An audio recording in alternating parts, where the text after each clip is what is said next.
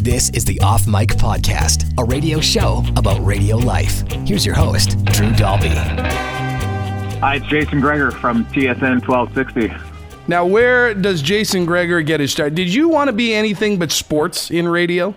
No, that's all I wanted to do. I was kind of a sports nut. I read the paper, and I know maybe some of our listeners don't know what that is, but I grew up reading both of the papers every day, probably since the age I was 10. Always a sports section, but I read comics and a lot of the other sections as I got older. And I played hockey, not at any real level, just a little jungle bee basically. And when I was done, I worked in the oil field for probably about 7 years really, from the time I was 18. And then one day I realized that it was not what I wanted to do, as I found myself lying under a sink because the roommate was snoring and I couldn't sleep. And I just said, man, there's got to be more to life than this. So I got back to Edmonton and looked up how to get into radio broadcasting, and went to NAIT, and had to actually upgrade some high school classes, which was a little shot to your ego when you're 26 years of age, but I knew what I didn't want to do, and that was stay working in the oil field. And hey, trust me, I respect everybody who does it. It just wasn't my thing anymore. And so I went back to school and then took a shot. It's funny, people sort of assume that if you go to radio school, like, what the level of education needed to go to radio school can't possibly be that high. But then when you actually try to apply and you see some of the standards they have set, it's an eye-opener.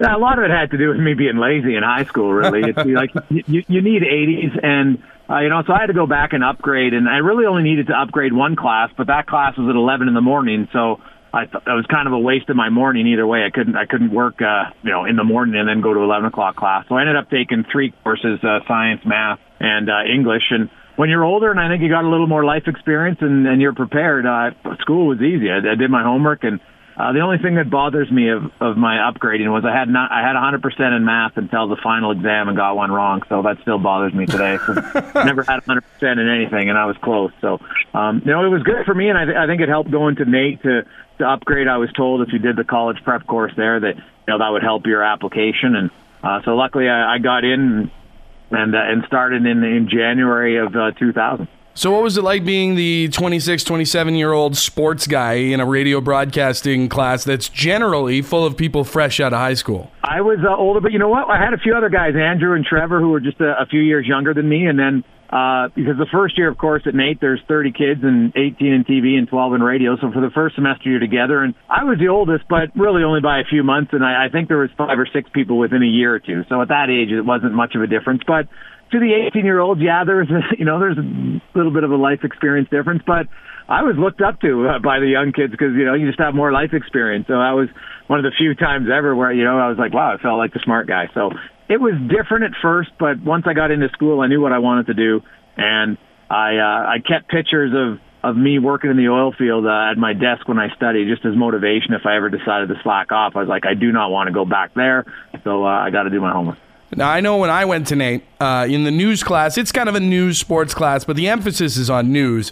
And every time we were sent out to do a news story, my inclination was to find something relating to sports, to the point where my news instructor told me, if you give me one more sports story, I'm going to give you a 0. Did you ever run into that problem?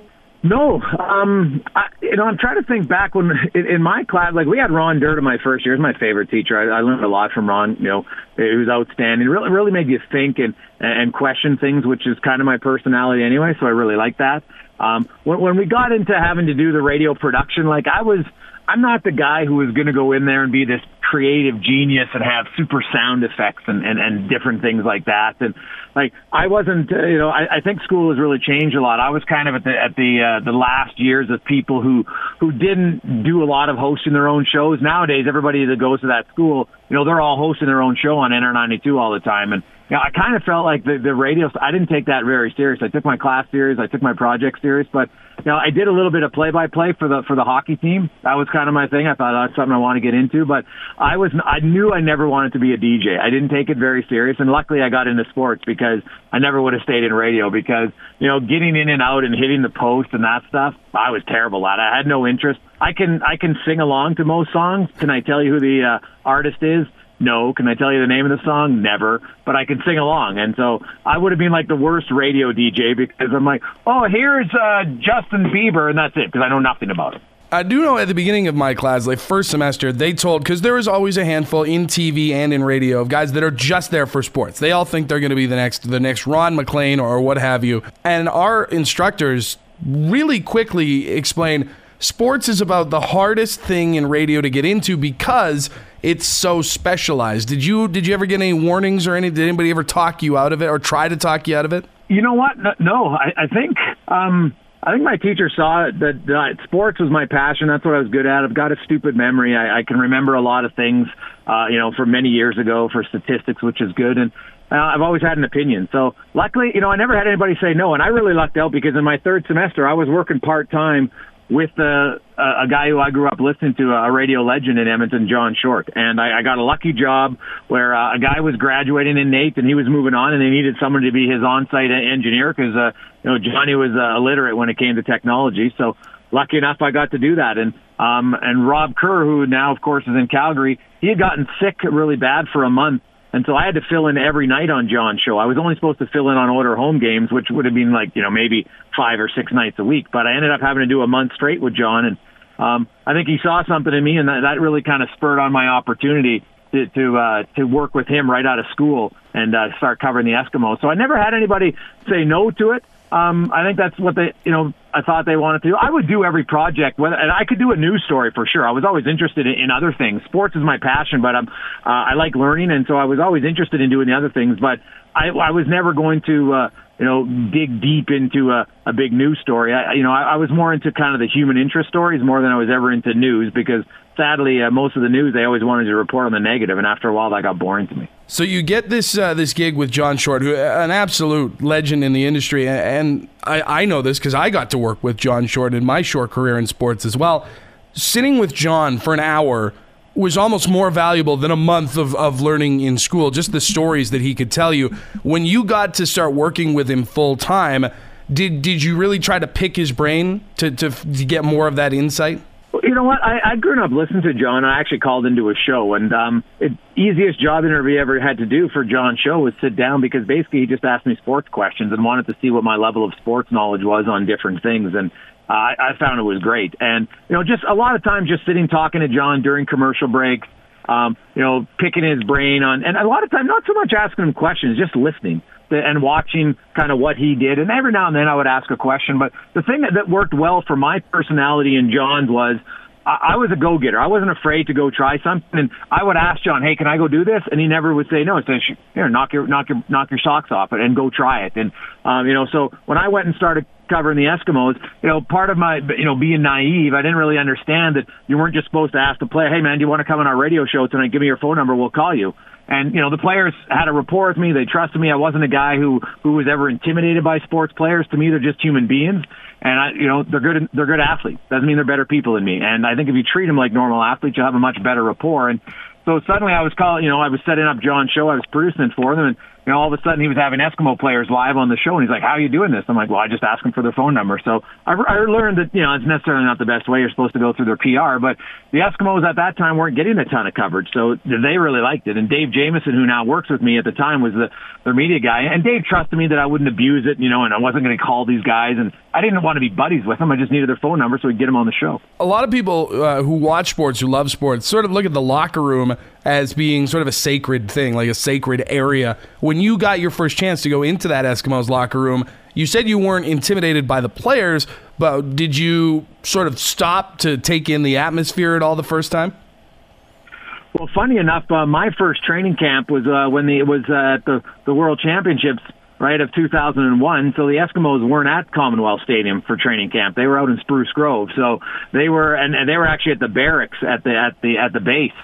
So on 97th Street in the Mayo. So, trust me, there was no history of football in that dressing room. That might have helped me, looking back on it, that you just walk in and it's kind of this makeshift locker room. So you're just like, ho-hum. And I don't, like, my brother played minor pro hockey, been to Oilers and training camp, and one of my buddies I grew up with had been drafted. So that stuff I was never raised thinking, oh wow, I've never kind of been wowed by a certain situation of going into the locker room. Now, the first time I went in the order room was kind of cool to me. I wasn't overwhelmed by it. It was just like, okay, here's where the stuff happens, and you thought it was cool. Now, seeing the Eskimo locker room for the first time afterwards, but luckily, I think for 2 months of covering them in training camp, I didn't get to go in it. So by that time, I think maybe the being overwhelmed was passed by. So I probably lucked out that my first time ever covering a pro team, it wasn't in their facility. It was in a makeshift base out at the Army base, and you didn't really have a feel of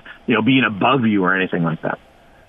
Now, did John start eventually, because I know with most of his producers, he eventually starts to work them into the show a little bit more, coming on, giving takes and conversations, especially when the phone lines can be a little bit dry some nights. When did you finally start to get that on-air experience? Honestly, it was the third night on the show with John. I was kind of stunned. He all of a sudden he just started asking me some questions, and away we went. And he said, "Hey, Jason, that was really good." And then so we did it more after that. And he would say, "Hey, don't book as many guests. I want to talk to you about different things." So I was really lucky. I was kind of like, wow.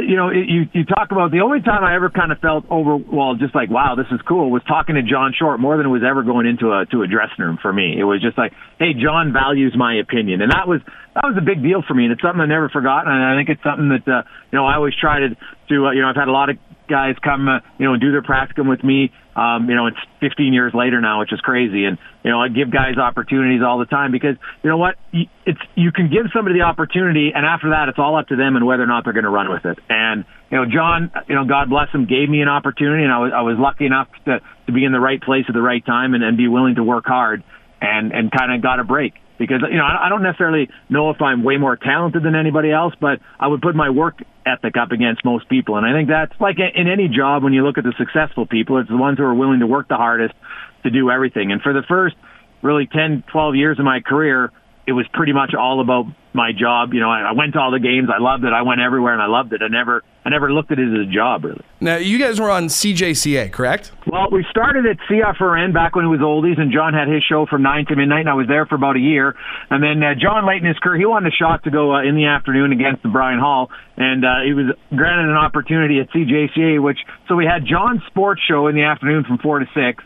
And then we had a night show at night that I ended up hosting from 11 till 1, and the rest of it was a Christian station. So it wasn't necessarily the most usual fit, and really it was a Christian station, so it wasn't a big listener audience or anything. So I was kind of like I was in a small market, but I was in a major market living and getting to cover NHL teams and CFL teams. So it was really kind of the best of both worlds. I could screw up at night because I didn't have a massive audience to get better at.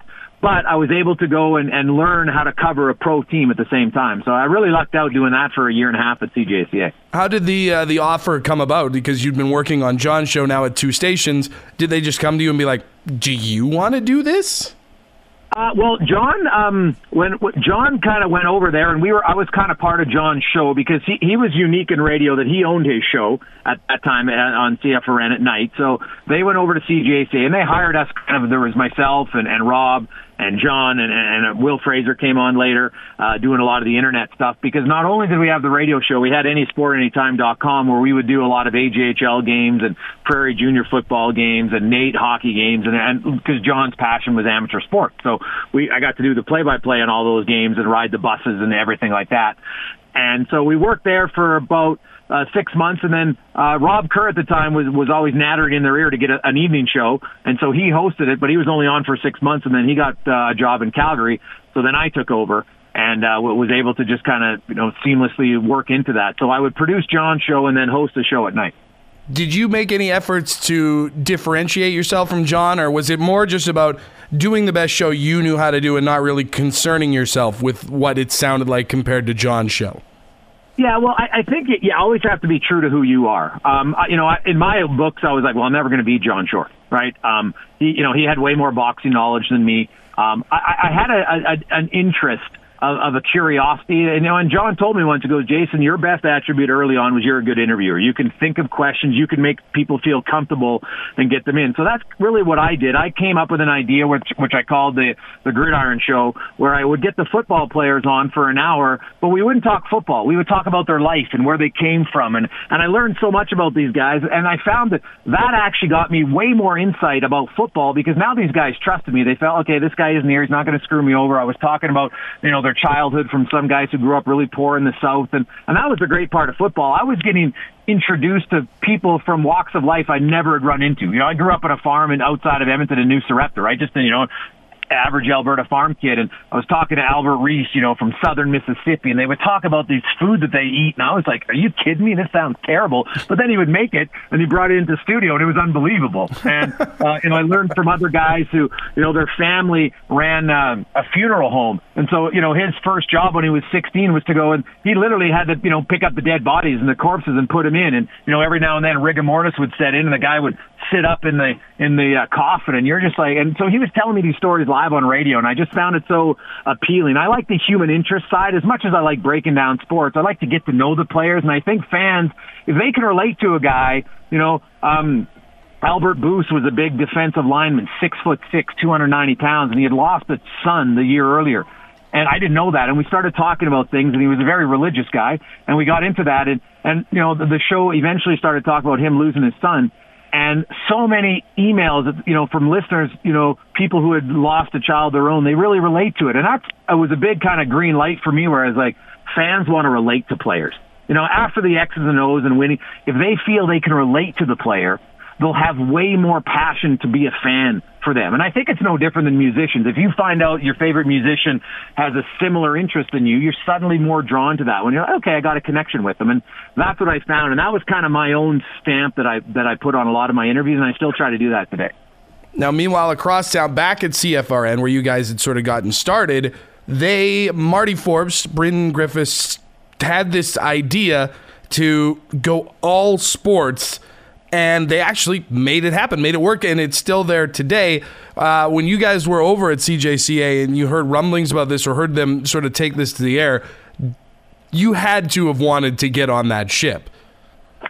A little bit. I was, to be honest, I was kind of naive because, we're doing it at CJCA. I have my own show, and, hey, man, life is good. I'm getting a good paycheck, and everything's rolling right along. And then, now, as I've said before, working at CJCA was a great opportunity, and you always got to look good at opportunities, but it was not a great fit. I didn't see eye to eye with the owner, and so eventually, they realized that sports and religion weren't, the best fit for them, so they actually canceled the show. And Drew, anybody who's been in radio, it's probably one of the rarest things. They called me in Wednesday morning and told me that Friday would be my last day. So I had to do 3 shows knowing that I had 3 shows left to do, which is, I kind of laugh about it. If I wanted to, I probably could have sued them and said a lot of things, but you have to realize that if you want to keep a job, you never burn any bridges. So I didn't want a big farewell or nothing, so I didn't say anything until like the last 5 minutes of our show saying, hey, everybody, thanks for listening. This is kind of our last show.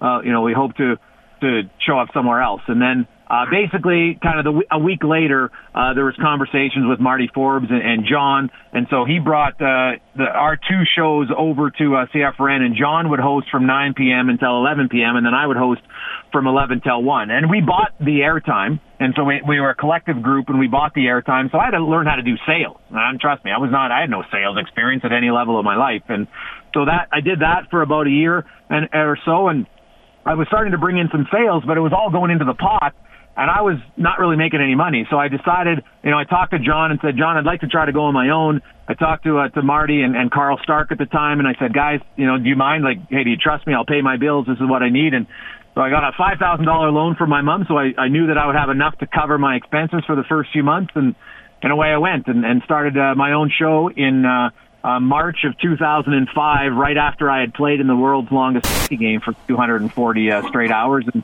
that's when my company started 10 and a half years ago. And I still remember to this day when I got to that building, going into the parking lot and seeing out of all these, these nice cars lined up that were the salespeople and some of the management, and then some of the more beat up cars over on the other side, those were the on-air people. And then there was this one car that it looked like a NASCAR. Literally every spot was covered by some sort of advertising, and then right there on the door was Just a Game with Jason Gregor. Yeah, you learn to be a salesman, and Kia West Edmonton, Larry Ricci took a chance on me with Courtney Hutzel. I kind of lucked out golfing with Courtney. I told him what I did, and he was the sales manager at Kia. And a few months later, we brokered a deal, and he's been my car sponsor ever since. So I got a Kia Sorento that I would drive around, and we logoed it up, Kia West Edmonton, and some of those first logo jobs were absolutely terrible. As you mentioned, like it was orange and just the writing, big bold letters. Like I didn't have any guidance from anybody because I was kind of running it myself. So I've got pictures of those cars, and yeah, they were terrible. So, but it was a good learning experience. And hey, it got me a free car, man. So I got a free car. I didn't have to pay for it. That was unbelievable. I thought I hit the lottery, and I got a new car every 6 months because they didn't want to mile it out. So I would get a new car every 6 months. I thought it was awesome, and drive around and after a few years having your name on your vehicle and people flipping you the bird, it's not necessarily the best thing, but it was great for the first few years. Now, was it still at CJCA when you took over the night show, or was it when you came over to CFRN that you started teaming up with Will Fraser? No, Will and I were at CJCA for a few years. I guess a year together, and then when we came over to the night show, then I owned the show, and then I hired Will, and I paid Will, and so he kind of worked for my company, Just a Game Productions, and then it's kind of morphed into that. We were at night, and then we moved to the afternoon show from 3 to 6 in September of 2008, and then in 2009 it moved to 2 to 6, and it's pretty much been the same for the last 7 years. Now, when you first started with Will, because obviously anybody who has ever listened to your guys' show on 1260 for sure, there's been a chemistry with you guys for, it seems, forever. Was that apparent right from the start? Were you guys able to have those kind of back and forth conversations right from the first day?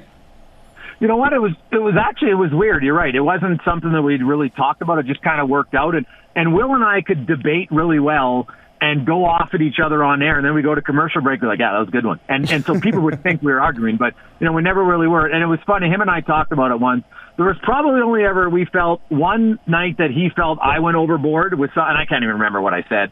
And then one time when afterwards I was like, hey, dude, that wasn't cool. But that's it. And when you think about it, as many shows as we did together for, I think we worked together for 5 years. There was only 2 nights where we left the studio. One of us each was annoyed at the other guy. And so, that was always pretty good. And then Will eventually, moved on. And now obviously he's on the morning show with Nilsson. And but those nights were great. Will and I, we had very vastly different personalities. The two of us, we had different interests in certain sports, but yeah, there was a good chemistry that way for sure. Do you look at it like him going to that morning show and doing very well with Nielsen? Do you look at that with sort of a sense of pride, like not only as a good buddy of yours getting a pretty sweet gig, but as someone that sort of came up with you?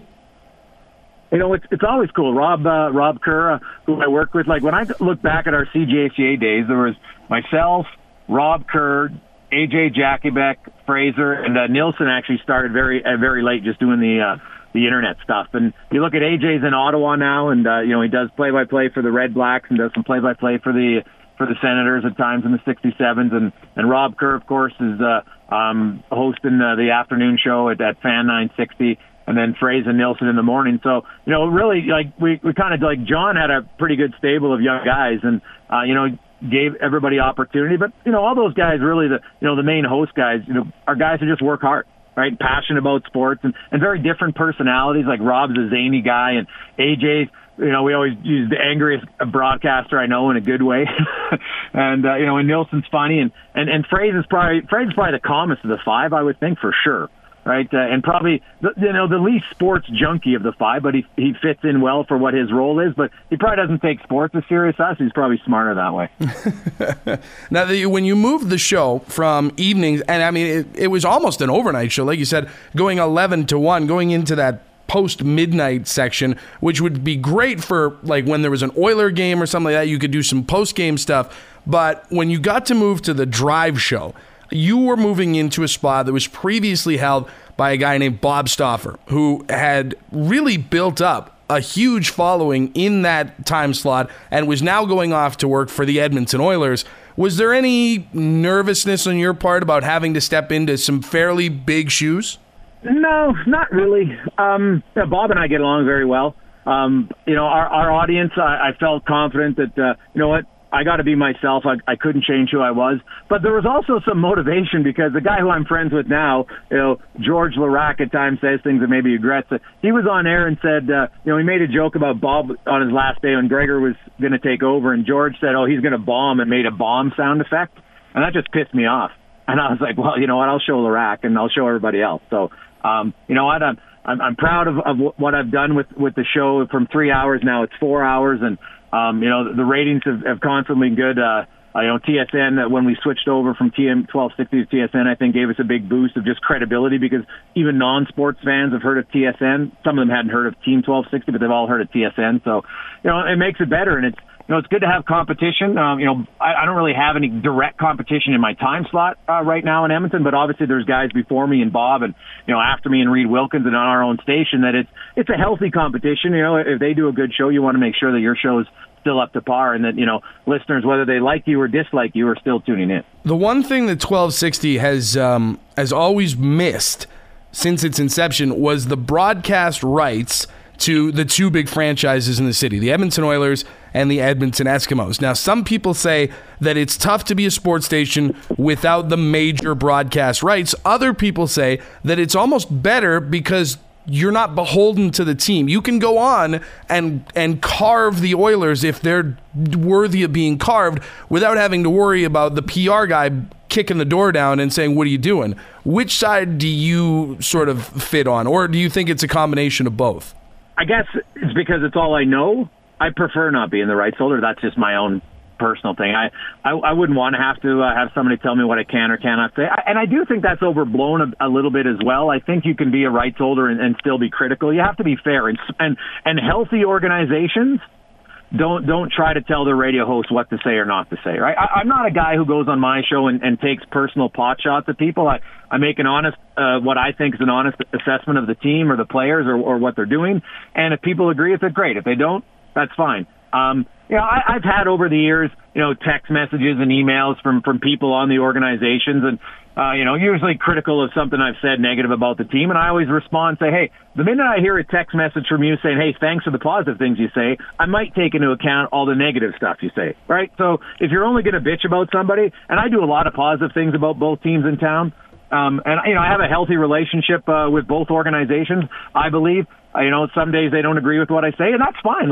You're not going to agree with a host every day. It's impossible. So as long as I don't feel that I would never say anything on radio that I wouldn't say to their face. That's truly that's kind of my motto has always been.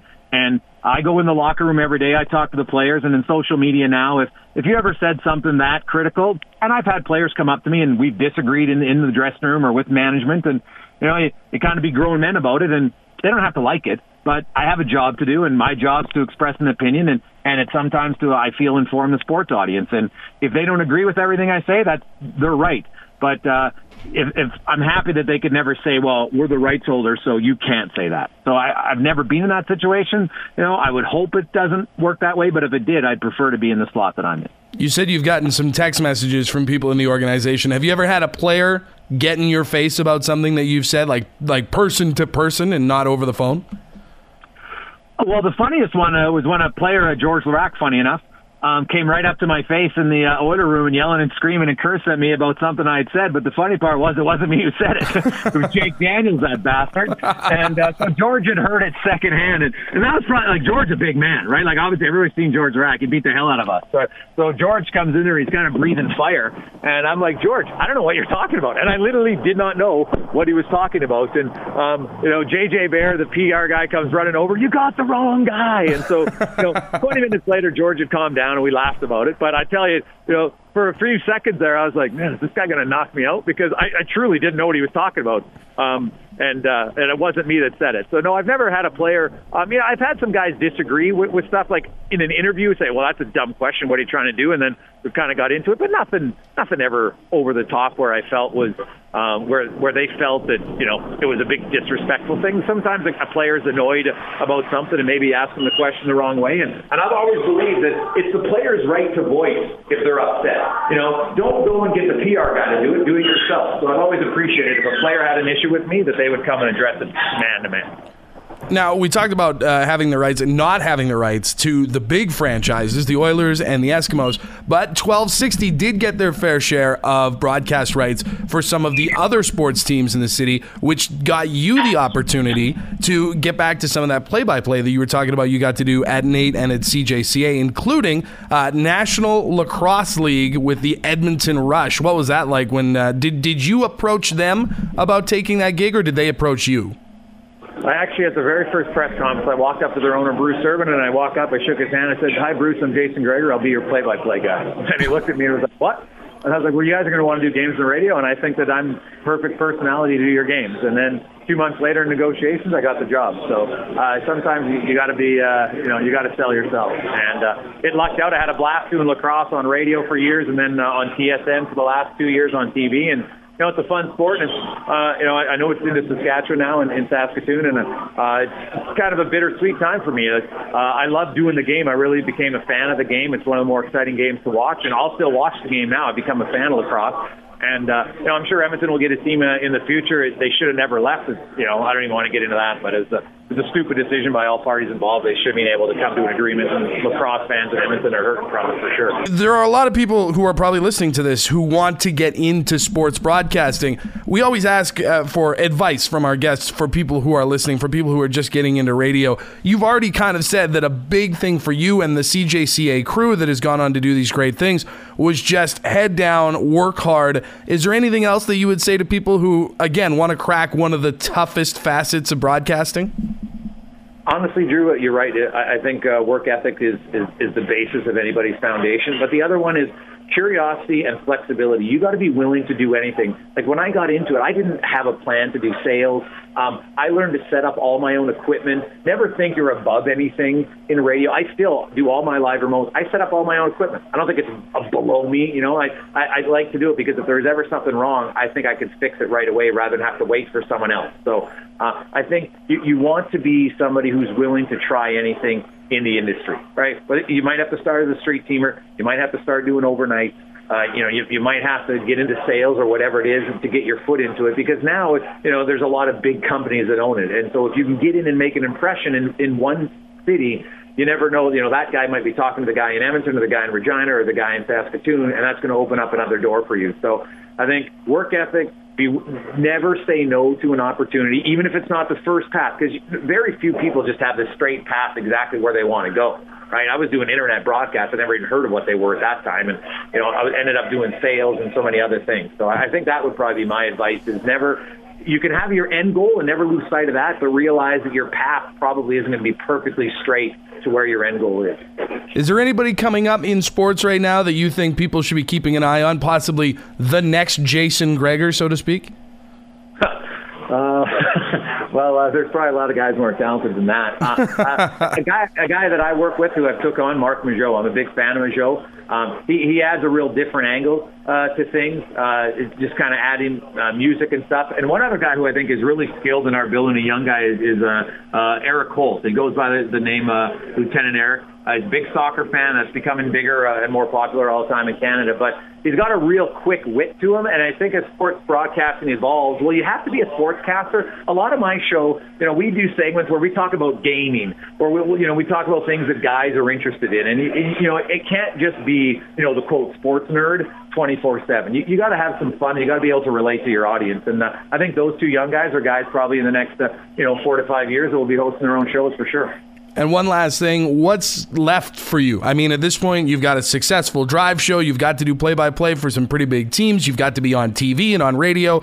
Are you happy where you are, or are you, with the work ethic, still grinding towards that next thing?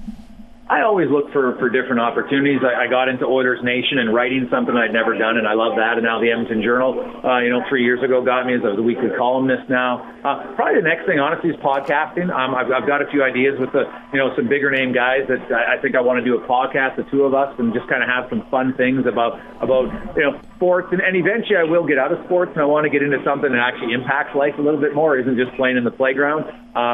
So eventually I probably want to get into newscasting later on, just because I think, there's a lot of other avenues and ways to impact the world rather than just sports. I'll tell you right now, man, nobody listens to podcasts, or at least not this one. Well, you know what? That's good, though, because then I can say whatever I want, and I can't always say That's right. That's why I want to get into a podcast. Last thing, how we always wrap up the show is, first, I'll say thank you. You got a great story. It was great to catch up with you and hear it all again. The last thing that we do is the guest gets to pick the last thing that happens on the show, the spin of the week. So is there a tune that we should play? Well, if you're going to play a song to end the show, it should be Bust a Move by Young MC, because it is the greatest rap song of all time. Bust it.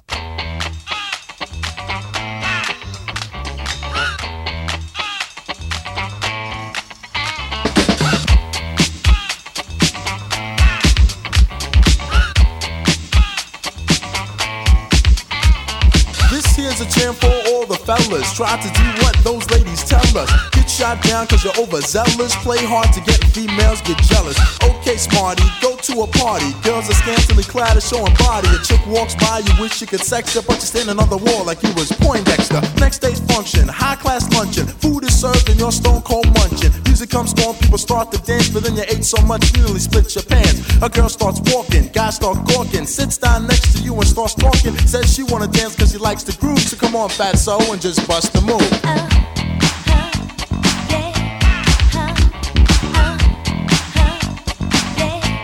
Just bust the move.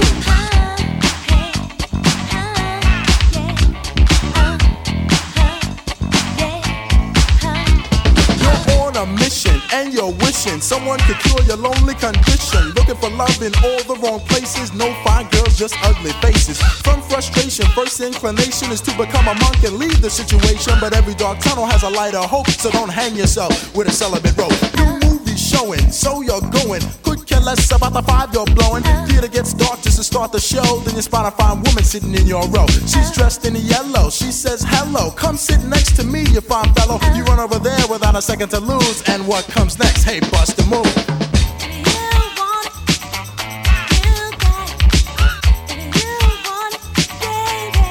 Bust the move.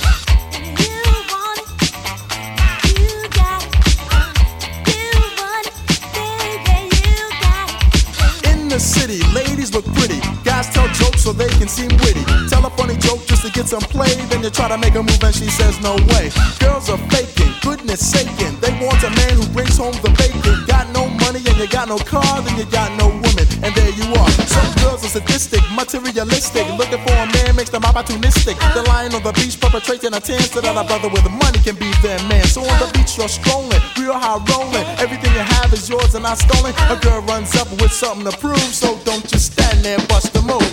If you want it, you got it. You want it, baby, you Just bust the move. You want it, you got it. You want it, baby, you Break it down for me, fellas.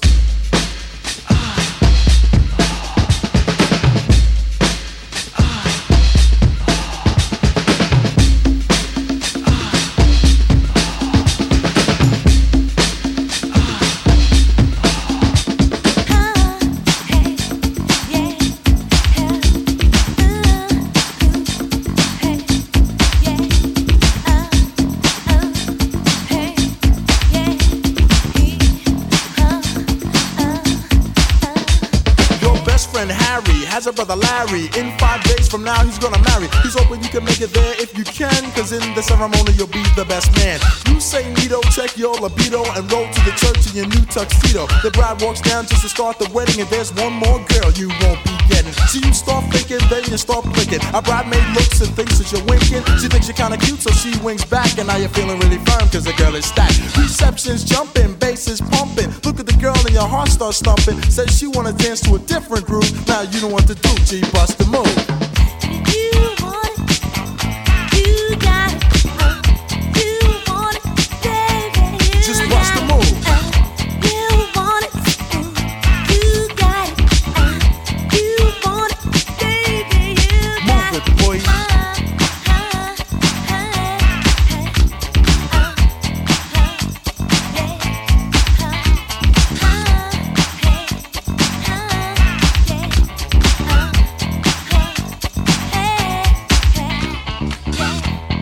Thanks for listening to the Off Mic Podcast. Follow the show online at Off Mic Podcast on Twitter, or like the show on Facebook. If there's a guest you'd like to hear on the show, email offmicpodcast@gmail.com.